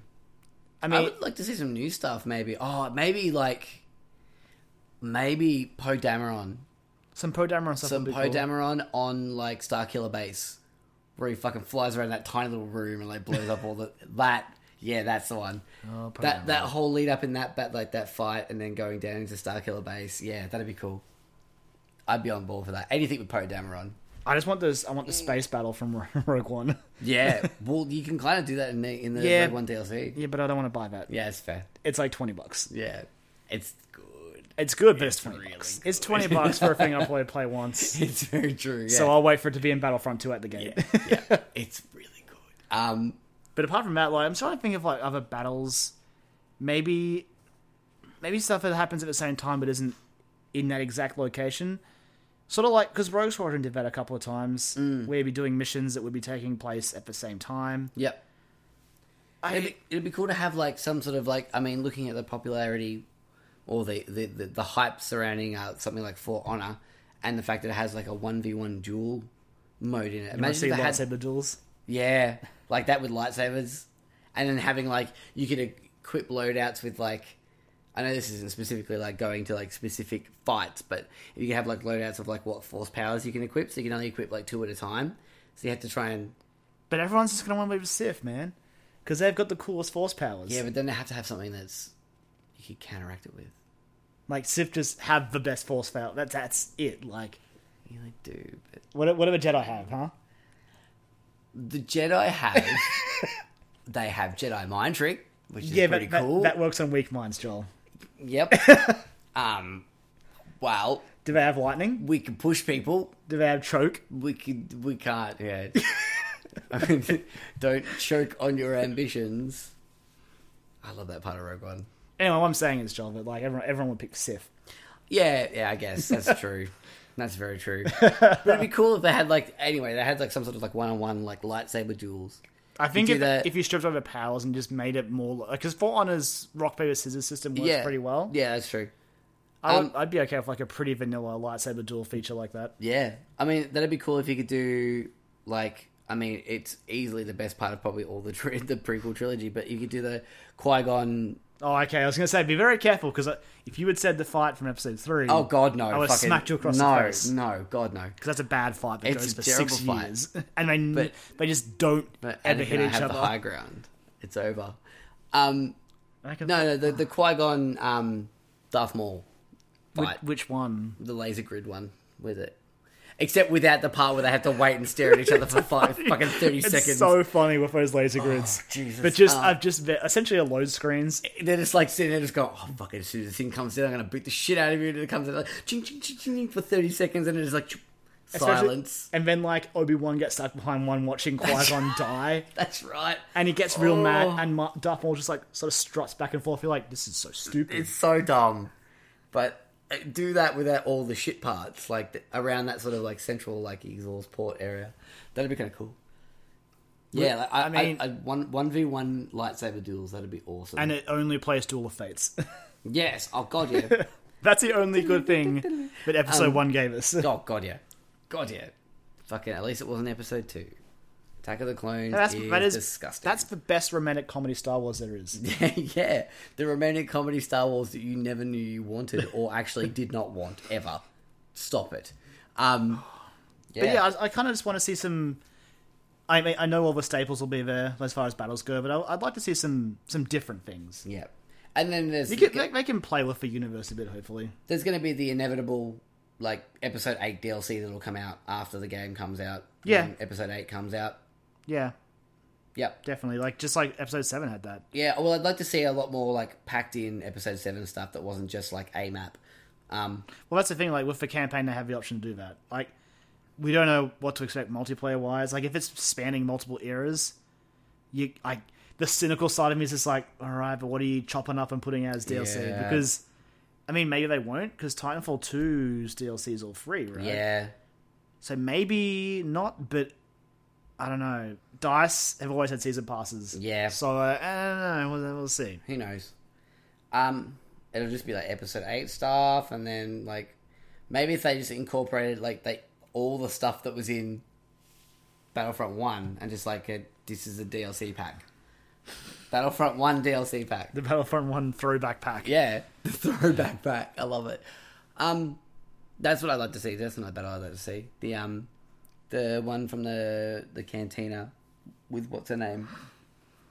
From Episode 7. Basically, when that amazing shot when all the fucking oh my god, the fight there. When Rogue Squadron rock that's up, a good and you're point. like, yeah. Oh yeah, watching those X-wings come down over the water. Shit. Every time I watch that, it's get giddy. And when is my next Rogue Squadron game coming, EA? It'll Huh? be. It's never happening because of Battlefront. Yeah. That's the truth of it. And What if they it sucks. refined the space combat? I mean, that would be like that a would be separate mode. That'd be cool. That would be great because I played mostly dogfighting in Battlefront when I played it because it's almost a new Rogue Squadron game as I would sob into my hands. Well, let's face it, we're probably both going to pick that game up when it comes out because it seems like it's doing all the things that we wanted from it in the first place. I mean, that's the thing. I picked up Battlefront 1 late. Yeah, Because I picked up super late Because of there was no campaign. And as excited as I was, I'm like, well, I don't need it straight away. And as pretty as it was, and as good as it sounds, like it's still there is stuff missing from it. Yeah, but this one's going to have a campaign, so at the door, I will probably buy it when it comes out mid-November. Yep, absolutely. Going up against whatever Call of Duty's coming out this year. Black Ops 4, are we due for this year? No, we had Black Ops 3 before this one, didn't we? Black Ops. It was Infinite Warfare, then Black Ops 3 before that. Yeah, I don't think it was 3 studios making COD now. Oh, there is 2. So this will be Sledgehammer's probably. Where are we going to this time? Don't know. It'll be Call of Duty Odyssey Warfare. Odyssey Warfare. Yeah, that seems to be the thing they're doing. Anyway, cool. What do we got next? So this week, one's for you, Karen. This week Square Enix threw a little party in Japan for Final Fantasy's 30th anniversary. A lot of weird stuff came out of that, like some really expensive wine, some DLC announcements for 15, all sorts of little bits and pieces. But the part that stuck out to me the most was it was simple. It was just a picture. Yep. It was a new piece of key art from the 7 remake. Oh yeah. So you've probably seen it. Oh yeah. It's hard. It's talking about a picture. It's weird, but it's Cloud. It's Sephiroth. You can see Midgar in the background. It looks amazing. It does look very cool. Questionable that we are seeing Sephiroth with his one wing, which is very much an Advent Children thing. But hey, they already said they were going to be retelling the story, and obviously Advent Children is canon. Yep. So Advent Children there'll be Advent Children stuff in this game. We just need to accept that. The stupid remnants will pop up. We'll see them somewhere. But as long as I get to do the fucking cool slingshot thing where all the team members slingshot Cloud up And defy gravity. Yeah. As long as I get to do that in the game, fucking game forever. I don't know if it'll fit into the game, Joel, but hopefully. It's got to be in there. As long as I still get to have my one-on-one cat fight with Scarlet on the Big Sister Ray. Oh, yeah. Where I slap her in the face, and then she slaps me in the face, and I slap her in the face. As long as that fight's still there, in, like, glorious HD. Yep. Or, like, the scene where Red 13's on the boat in a sailor outfit, sort of waddling around on 2 feet. Because he's not fooling anyone, Joel. Because he is essentially a dog in a sailor outfit. Yep. I can't wait. That's going to be in HD. Think about that for a second. Someone is working on that. That's going to happen. That is... Wow. Yeah, that's We're a gonna good to put it that way. We're going to see Cloud in a dress. Essentially in like a shady sort of shady house of... We guess... Oh my god, there's so much in this game, but I can't believe it's all flooding back to how me much, now of what how I've much played of at it... 7, yeah. We don't know how much is going to be changed. I hope it's not. Because there's some stuff that's going to be amazing. There's going to be some fan servicey stuff like that in there. There has to be. Yeah, like the cross-dressing thing will be there for sure. Yep. Hopefully for Red 13 stuff is, because I just can't wait to see That'd be amazing. Red 13 just walking around in a sailor outfit. He's not fooling anyone. But anyway, that's off topic, because basically the 7 remake came up because of that picture. Mm-hmm. Because they had nothing else to show but that picture. Yep. Especially weird because it was everyone getting excited for nothing, but the stream basically happened on the day of like Final Fantasy VII's 20th anniversary. Yep. So everyone's like, "Oh, cool. Well, this obviously lines up." And like, here's a picture. And me and Sam was kind of like, "Huh, that's weird. Yep. Where's the trailer?" And Square's like, "So basically, Square has confirmed that the 7 remake it's a little bit off. It's a little ways off. They've almost finished, Karen. That opening part of the game. Yeah. So basically, they are still working. The stuff we saw in that trailer at PSX, like the combat stuff in Midgar, that's basically what they've worked on. Yep. Which is fine. Like, I think deep down we all knew it was a ways off. Like, 7 is a ridiculous game. It was wishful thinking to think that maybe that they were going to try and push it out for the 20th anniversary of the fucking game, but... Yeah, I mean... I do get that disappointment because I want it now. Yeah. Yeah. But again, 7 is a game that, if you do everything, takes upwards of 100 hours to do. The voice acting, the world, I'm surprised they're even committing to it. Because this is going to be expensive. But it was sobering to hear that, and it was definitely a somber reminder that this is Square Enix, and they showed that trailer, and it's a ways off. Much like Kingdom Hearts was, much like 15 was. It could be a while before we see it again. Hopefully at E3 we see another trailer of something outside of Midgar. But at this point, we will definitely be playing in Midgar at some point. We know that much. Midgar confirmed. Midgar is confirmed for 7 Remake. Yep. We don't know how long the rest of it's going to take. Cloud will be there. Barret will be there. And that weird scorpion mech will be there. Tifa will be there? She wasn't in the trailer, man. We don't know that. That's what that was, mate. We can't say yet. Like she's still in 7th Heaven, just hanging out, serving drinks. Sephiroth will be there at some point. He was in the picture, so he's confirmed. in the picture. He was confirmed. That's fine. So there will be a train. Yep. And it will play the bombing mission song from the intro. Then Wedge will be there. Oh yeah, Biggs and Wedge are in the trailer as well, and Jesse, and they will all die. Yep. 7 spoilers. It's been 20 years, and it's literally the opening of the game. It's pretty far in, I guess. It's not real. It's a JRPG, so it's hard. So it's like an hour or two in, yeah. I think it's more like 4 or 5. Is it 4 or 5? It's basically when shit goes south. Okay. Oh man, that's gonna. So we're talking about 7 Remake, and I'm just thinking about things I'm gonna have to watch in HD. Yeah, the big one card. I mean, the big one. That's gonna suck. The big one with Aerith is gonna suck. I'm gonna need a moment when that happens. That's gonna suck. I'll probably have to play that part with no one watching me. Yeah, it's like, everyone leave the room. It's like, but leave the room. Leave now. Everyone get out. I need a moment to mourn my white mage. But because that happens when Shinra drop the plate and basically that's right. wipe out Sector 7. Yep. Oh man, we're gonna see that in HD. We're gonna see them. Shinra is gonna solidify themselves as assholes. That's gonna get when they just crush an entire sector. It's been so long since I've played it. It's heavy. It's all coming that back game is heavy.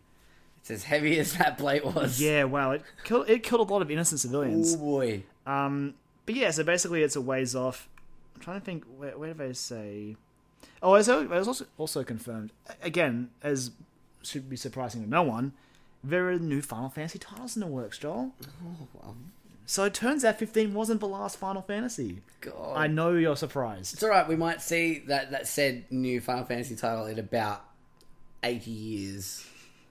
We'll be in, fucking retirement homes. Final Fantasy 16's come out. At least my kids will enjoy it. Yeah, exactly. But yeah, so that could be 16 or it could be something else. We have no idea. And so finish the games that you're already working on. Do that. That's my bit of advice to Square Enix. Yeah, I mean, it's not bad advice. Fucking finish those games. They have confirmed that there won't be zero news, but they're not saying anything at the moment about 7 Remake, so I don't know. We're not saying that we're not going to say anything, but we're not saying that we're not going to not say anything. Not right now.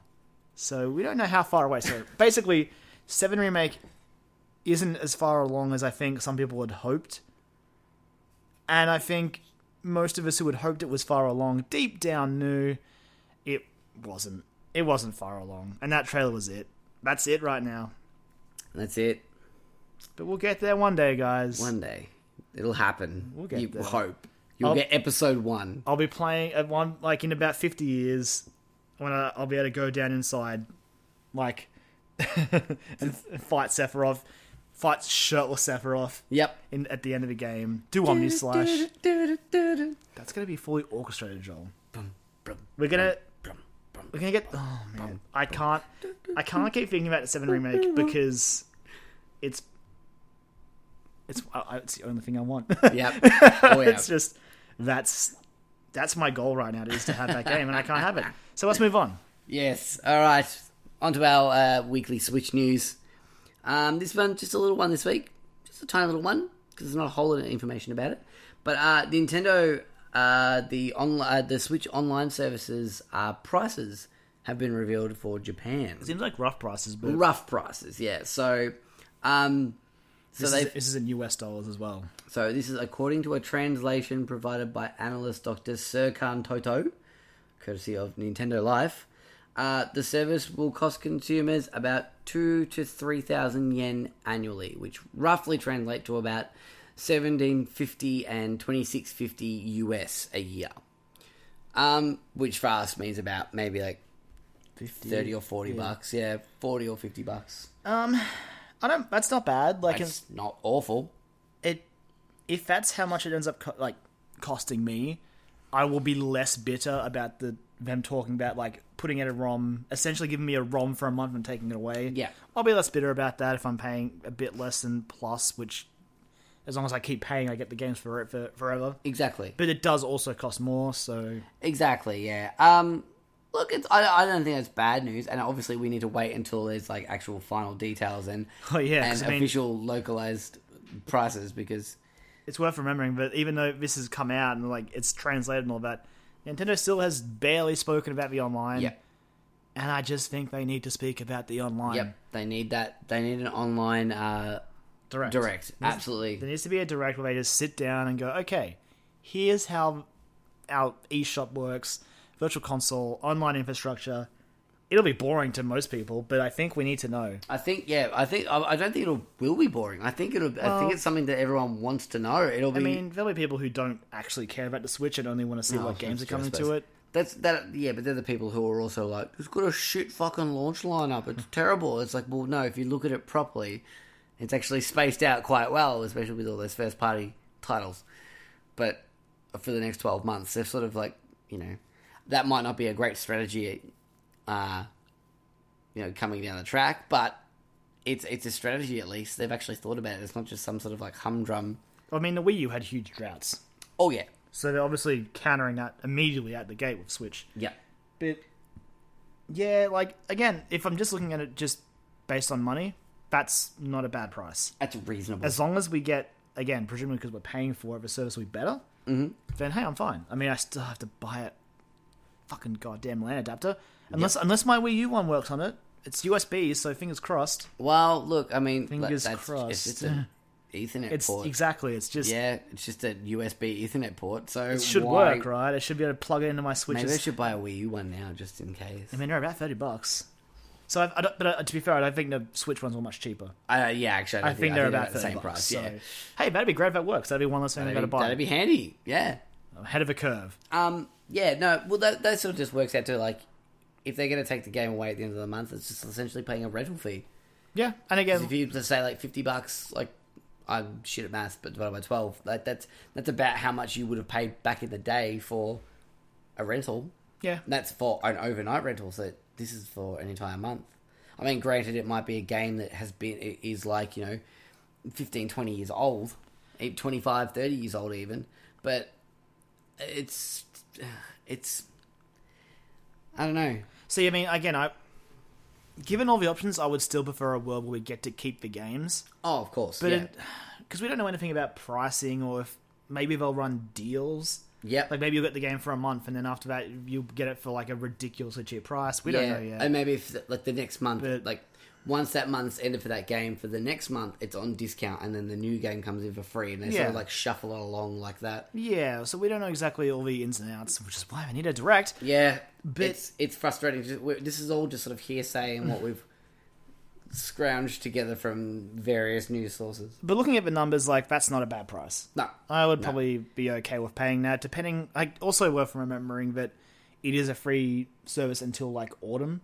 Yeah. When the Switch will launch again, mark anyone's words. Yeah, pretty much, and when they actually, like, we have this is basically the soft launch. Yeah, we're beta testing it. And then, like, in autumn, or our spring, it'll launch again in time for Mario and Christmas and all that, and the service will go... Pay to use, and everything will be running hunky-dory at that point.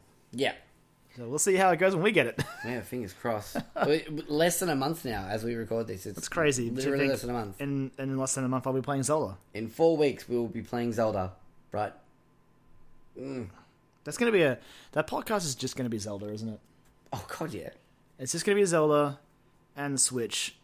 I don't really know what other news will come out that week that will make Yeah. me not think about Zelda and Switch. So if you're not into that kind of stuff, then maybe tune out. Well, in no, definitely 4 weeks' time. Definitely tune in Tune in, or just leave it on in the background. Like, while you're not playing tell Zelda. all your awesome Switch friends to download it and listen to it. Please. Just do that anyway. Alright, our last bit of news we got today.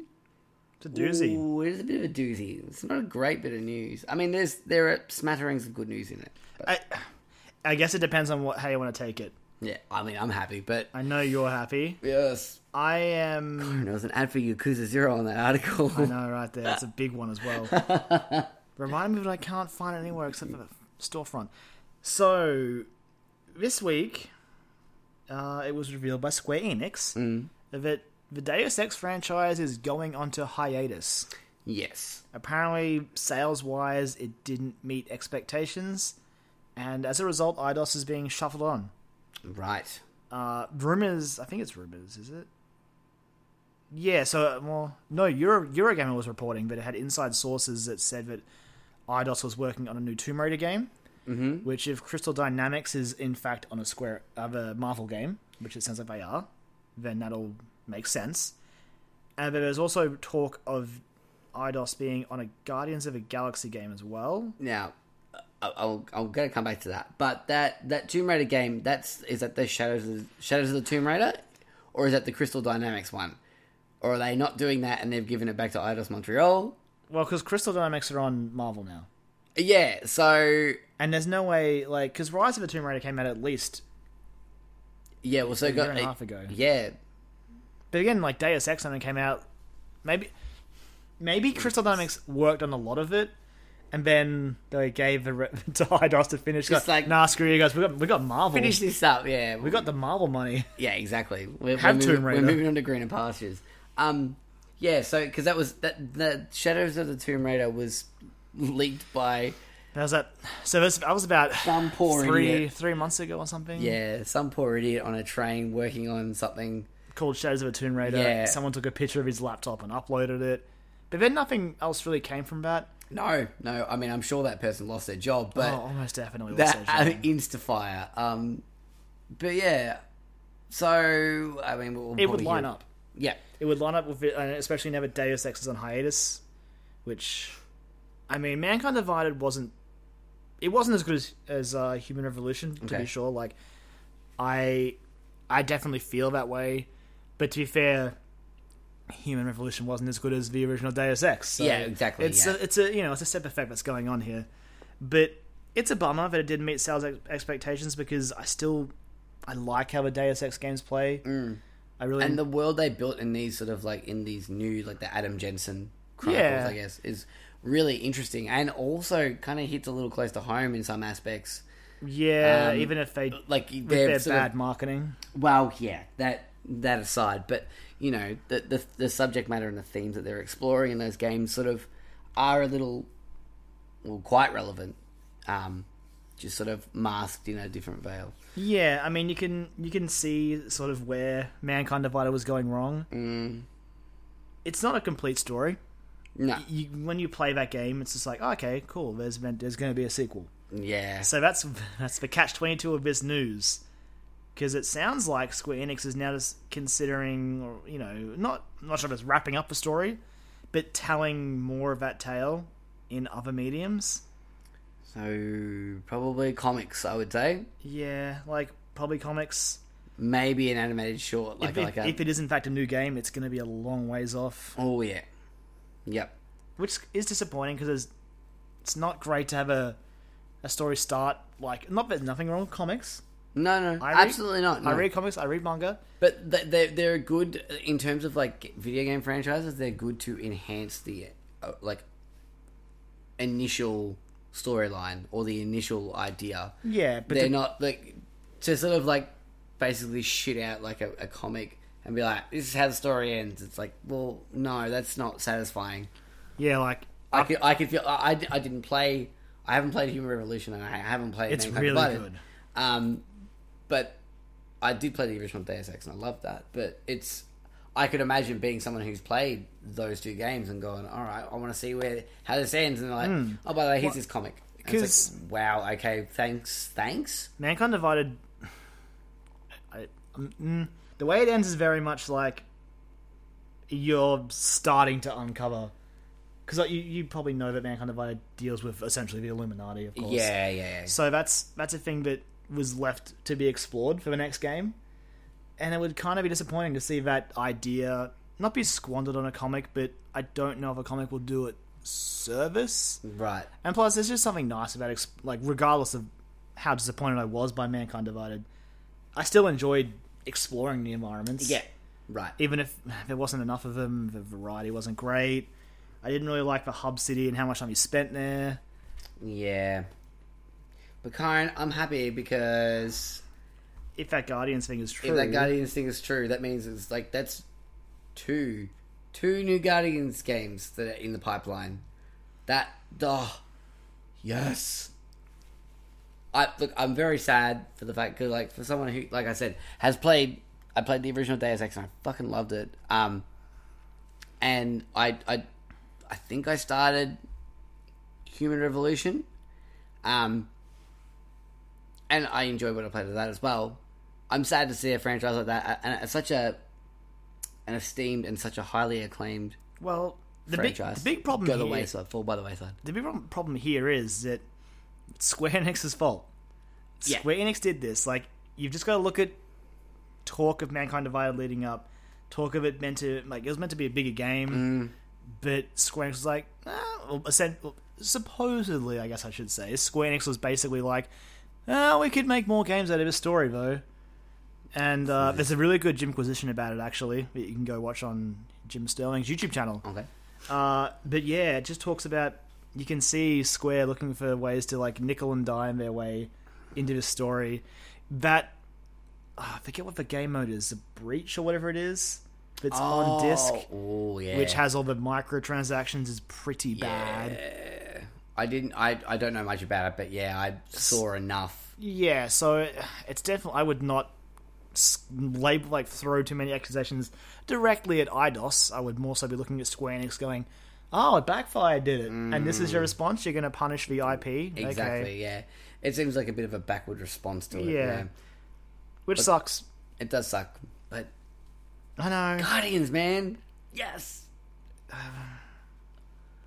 We already have a Guardians game coming. That's all. I know, but we have another one. I know, and we have another one. And we now have no Deus Ex games coming. That's fine. No, it's not. No, it's not fine. I disagree. I take that back. It's not fine. It's really shitty, actually. But Guardians, I don't know, man. If it's got a game coming, it's got a movie coming. Fuck yeah, it does. It's got all those comics. I'm like, it's gonna have another amazing soundtrack coming. It's gonna be it's yearly Guardians. Fucking yes. And what does Deus Ex get? It gets spat on. It gets cut in half by Square Enix. So sad. It is shitty. It's really shitty. But I can't help but be excited by the prospect of it, like another, and like if it's that team working on it, like, and seeing from what I've seen of those Deus Ex games, if it's something along the lines of that, but with the Guardians, it would officially be not as good as Deus Ex. It would be I'm on board. No, I'm totally into it. No, I'm totally on board with it. Give it to me now. I'm sorry, Eidos, so you've got to make a licensed game. I'm sorry. Yeah, but I mean, what a license though. Guardians of the Galaxy is pretty boss. only recently. Only recently, absolutely. It was nothing. I'm not gonna pretend like I like Guardians before everyone else did. I absolutely jumped on the bandwagon when that movie came out, or like the lead up to that movie. But tell you what, I jumped on, I grabbed the reins, and I fucking rode that shit hard. Like, oh boy, give me more Guardians. Square, please find a new developer for Deus Ex. It does not deserve this because you are greedy. Again, like I said, it doesn't. I know you want that Marvel money. It's good money, and if they don't fuck it up, it's good for us as well. But they'll fuck it up. Yeah, hopefully. No. Hopefully they will. Yeah, Joel's hoping they will. They will fuck it up. Look, no, they will. Fine. Anyway, shall we move on to questions now, Kyle? I guess. Yeah. On that sour note, it's not good. Like I said, I am. This is all for entertainment purposes. It is genuinely disappointing that a game and so, like a franchise that is so highly regarded as like one of the greats, falling by the wayside like this, it sucks, especially halfway through like an incomplete story. That sucks. That really does. Really shitty. But onto something that isn't shitty and doesn't suck. In fact, it's quite the opposite of those two things.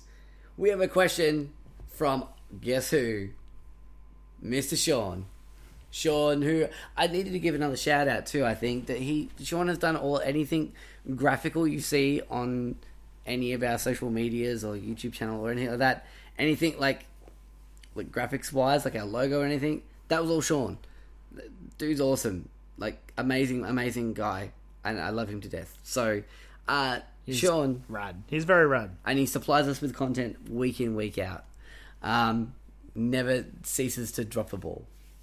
But Sean asks us this week, with the exception of the upcoming Yooka-Laylee, so keen by the way, in parentheses, why do you think that there has been a drought of 3D collectathon platformers these last few years?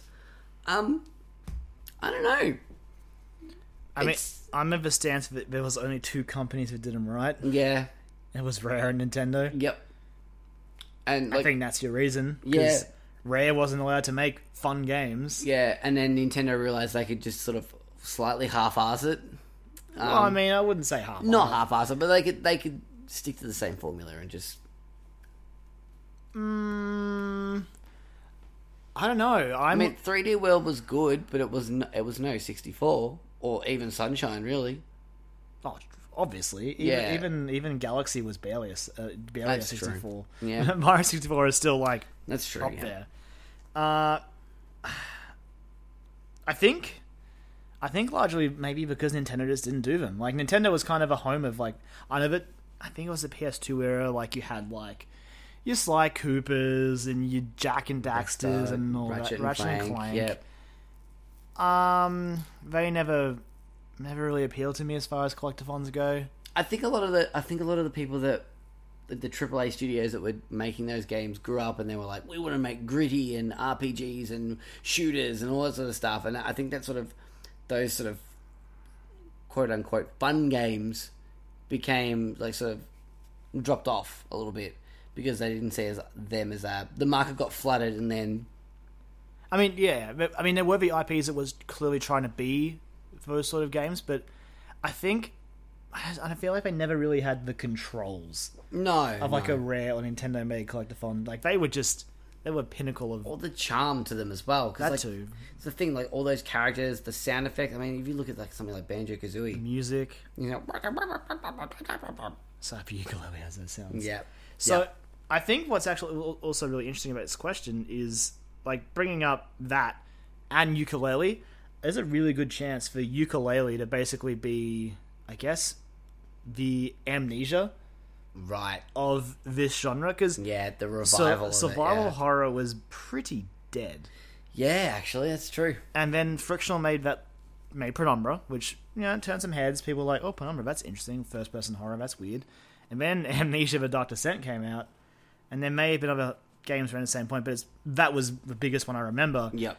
And it was also at a time when it just swept YouTube as well. Like, YouTube was just coming up, and people like to watch people on YouTube play scary games. Absolutely. So, and like, as a result of that, you've now, like, that spawned Outlast and all these other, and ultimately we've led us to Resident Evil 7. Exactly, yeah. And, like, survival horror is doing as good as it ever has done. Mm-hmm. So there's a good chance, and, like, between Yooka-Laylee and presumably Mario Odyssey will be a collectathon Mario, based on how much they're talking about 64, I think we could see a return to those glory days. Oh, what about Project Sonic Cone? Team Sonic's going to come through with the... I can't even hold that up.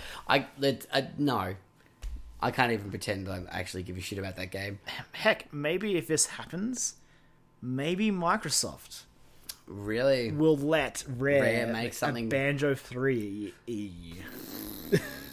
Imagine that. It would be weird because I don't want to... Scorpio launch title. I don't want to shit all over Rare, but...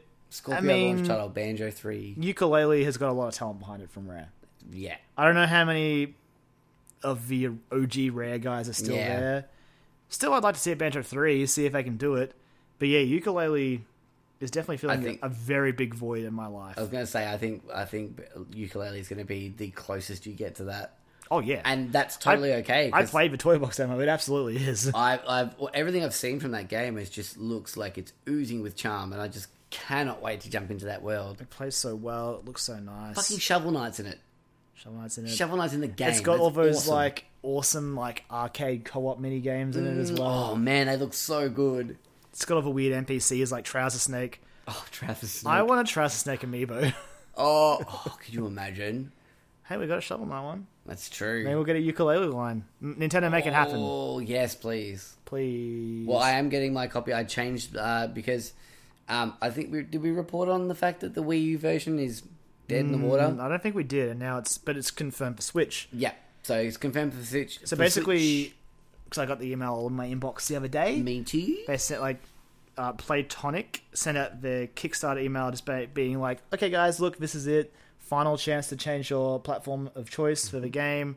Also, for the people who backed it on Wii U, me, you can change that over to an actual viable platform that is going to exist when this game comes out.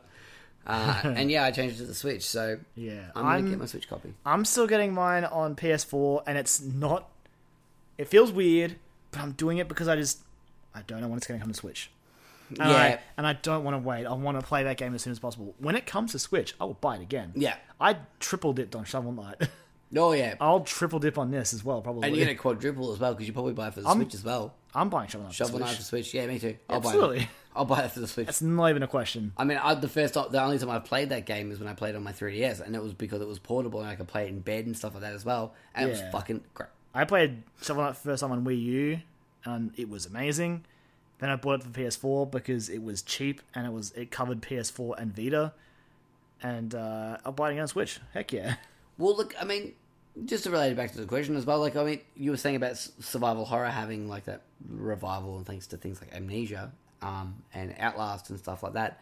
In the indie scene as well, the Metroidvania has sort of made a bit of a resurgence as well. It's starting to drop off a little bit now, but there was a period of time there where it was like Every things game. like Axiom Verge and fucking Everything was Metroidvania. recently Headlander as well as Metroidvania. Everything but Metroid and Castlevania. Yeah, but I mean, we're getting like a Smashville Schmania game soon in Bloodstained. Bloodstained. Anyway, I guess the answer to the question is, yeah, there was definitely a big gap. I don't quite know why. I think it is related to Nintendo and Rare, sort of, because I think they were kind of the guys that made it. Yeah, I'm not saying that the ones who latched on were bad. I enjoyed Ratchet and Clank occasionally. yeah. When it was a free game, I picked up. It was Jak and Daxter? I think it was when it was a Yeah. plus game, I picked it up, and I played a bit of it. It was pretty good. One of my Because actually, the thing I think it is that's big for both of us is they were very much like shooter platformers as well. They had that shooting had mechanic, a little bit of action to it. and Yeah. I didn't like it Well, because see- the shooting was awkward and weird. Yeah, because Because it was like strafey shooting, but it was the yeah. same with things like DK64 as well. And I didn't like it in that. Exactly. So, I mean, like Sly Cooper's one of the 4 platinum trophies that I have, like the original Sly Raccoon. Sly Raccoon was good. I think it had good because it had the movement. Yeah, I played the first one and finished it, obviously, because I got the platinum in it, and I played most of the second one, because I bought the trilogy on a whim. I was like, I should play these games. And I fucking adored that game. It was really fun. I never played it when I was a kid or anything like that, so, yeah. I think you're right, though. I think Yooka-Laylee has the potential to be the second coming of the... We could twist this in a bad way. What if Collectathons never left? Oh, What if Collectathons are what Ubisoft soft makes? doing. Right. Oh no! You're not wrong. Oh, this is the darkest timeline because those aren't fun. That's... Some of them are. It's just how they do them. Watch Dogs 2 was great, and I stand by that fucking game. That's one. Yeah. I will never forget booting up Assassin's Creed Unity and zooming out I that map. Oh, and there was just... I couldn't see the map because it was all collectibles. And then I closed the game, and then it probably crashed on me, I don't remember. I remember logging onto my PlayStation and seeing, like, you know, my friends list. I'm like, oh, who's online? I'm like, oh, Connor's online. He's playing Assassin's Creed Unity. And I remember messaging you going, did you buy Assassin's Creed Unity? And you were like, yeah, I did. And I'm like, It was a funny mistake. and you were like, I was like, how was it? And you're like, it's not good. it's not good. It sucked, I think Ubisoft decided to scale back on that a little bit. which is good. But I Watch just Dogs 2 was a good step in I the right honestly just direction, had that thought. I'm like, that's wait, I've very been collecting collectibles in Ubisoft games for years. Yep. They never left. Yeah. They turned evil. Yeah. They grew up, got edgy. Oh god, Yeah, edgelords. We need ukulele now more than ever. Collectathon edgelords. Where's my cute little? Oh, what was? Is it book pages in that? I can't remember now. Oh yeah, what is it? I think it's book pages. It's not music notes because that. Oh maybe no, because that's Banjo-Kazooie for sure. Yeah. I just need my cute little collectibles of eyes. I'll feel better then. Little things that look adorable, and I want to get all of them. And they make sounds like. Yeah. Yeah. Oh god, I'm sad now. Oh, Karen. I was about to say, do you want to wrap this one up? But I feel bad leaving it on. Collectathon's never left. It was Earth all along. It is exactly that. It's exactly Planet of the Apes. Those damn dirty collectibles. Oh boy, it's gotten to that point, Karen. That point in the night. Oh, this is bad. We need ukulele. We do. To We don't have save to us. wait long. It's gone gold. So It has gone gold. It's coming out the week after Persona 5. I'm kind of glad I got the Switch one now. I don't know when I'm getting it. So I don't deserve the year that game has given me. So I just had Resident Evil 7. yep. There's For Honor coming up in a couple of weeks. Switch launches at the start of March. I've got Zelda. Zelda has on the same day as Switch. Yep. Then a couple weeks later, I've got Dark Souls DLC. Yep. The first Final Fantasy 15 DLC. Yep. And then a week later, I've got Persona 5. And then a week later, I've got Yooka-Laylee. Oh boy, it's a year of Kyra, man. Plus, you've already got Fire Emblem Heroes, and then whatever subsequent Fire Emblem games are going to come out this year. I've got Warriors this year. Yep. I've got Echoes in May. Oh Echoes, my yep. god! And it's not even E3. Yep. I think Get those shadow drops. I was watching Easy Allies. Oh, it was an Easy Allies playthrough of Resident Evil 7 with Huber and Kyle, and they were talking about how maybe we need to start having a half-yearly goatee because Not a bad idea. I think this year would be the year to do it. there's so much in this first 6 months. But I'm calling mine for my half-year one, Yakuza. Really, At this stage. you've still got Persona and Zelda I know. and Yooka-Laylee. I know. Even if it is a half year, they're all in the first half. The second half's going to be terrible. I guess it's gonna be Battlefront in the second half, and like- Mario Odyssey actually. I was like, can the second shipment of Yakuza 0 comes into Australia, and I was just like, it's re-released. No, that's my- still Mario Odyssey. I'm pretty sure. Actually, yeah, that's true. But seriously, this first 6 months is insane. It's crazy. And then there's other things as well that are We haven't still even- interesting, but not top tier. Things like ARMS, things like Snipper Clips. That's We've just on the already Switch. missed Gravity Rush. Exactly. Which I really want to play, but There's Neo in a couple of weeks that I really want to Neo. pick up, but I don't know if I will. Nier Automata. Neo, oh god, that's Yep. in March. Mass Effect Andromeda, Yep. and it's not even E3. E3 is Oh, boy. still months away. But we need Ukulele, Karen, We need Yooka-Laylee to save us from to break the Ubi curse. Ubisoft's collector funds. All right. Shall we call it? Yeah, we'll wrap it up Let's do it. as I deal with that existential crisis. Thanks for listening, guys. I'm sorry that I had that realization towards the end there, but it's still hurting me. It's just in the fetal position right now. Just sort of That's so sad. I didn't realize it, Joel. the pen is blue, Karen. It is. Pen is blue, and Ubisoft have been making collector funds for years. It's Earth all along. Yeah, go. Yeah. So, as always, if you want to keep up to date with what we're talking about, you can follow us on Twitter at Dialogue Options. You can like us on Facebook, also Dialogue Options. Or if you want to chat to us or demand that we play a game, you can drop us an email if you want, which is dialogueoptions@gmail.com. Otherwise, if you want to see me lamenting the fact I'll never get a World Ends With You sequel, you can follow me on Twitter at LemonManX. Also, I'll talk about all the money I spent on Heroes, so that'll be good. And as for my friend Joel, you can find him at Jolly Mac, where I will be lamenting the fact that I am not in Sydney this weekend, Oh, God hanging out damn with it. all amazing people You at know, RTX. I had forgotten for like 2 hours. It just dawned on me again. You said lamenting, and I was like, "Oh, that's right. I'm sad this weekend." Hideo Kojima is there right now. Yeah. He's in Sydney. Everyone that I watch on the internet, pretty much, bar a few people. Rooster Teeth, Kojima, Zelda Yep. are all in Sydney right now. And then I've got the like kind of funny there, I count them as nearly Rooster Teeth. and honestly. all our awesome friends in Yeah. the AGPN, the Australian Gaming Podcast Network. Shout out to those guys. Yeah, go and check out that hashtag AGPN on Twitter. You'll find a whole bunch of stuff on there. And There's some good really- stuff there. Some really good stuff on there. And then there's us. Yeah, I know. We're just like, hey guys, how we doing? But yeah, there's some really great stuff like Reset and Hungry Gamers and who are the ones I'm talking about? 8.5 Bit. Yeah, some really great stuff out there. So go and check those guys out as well. But yeah, that's about it, I guess. Yeah. We'll let our theme song take us out, which is, of course, Strike Witches Get Bitches by Azure Flux. And we'll see you next week. Catch ya.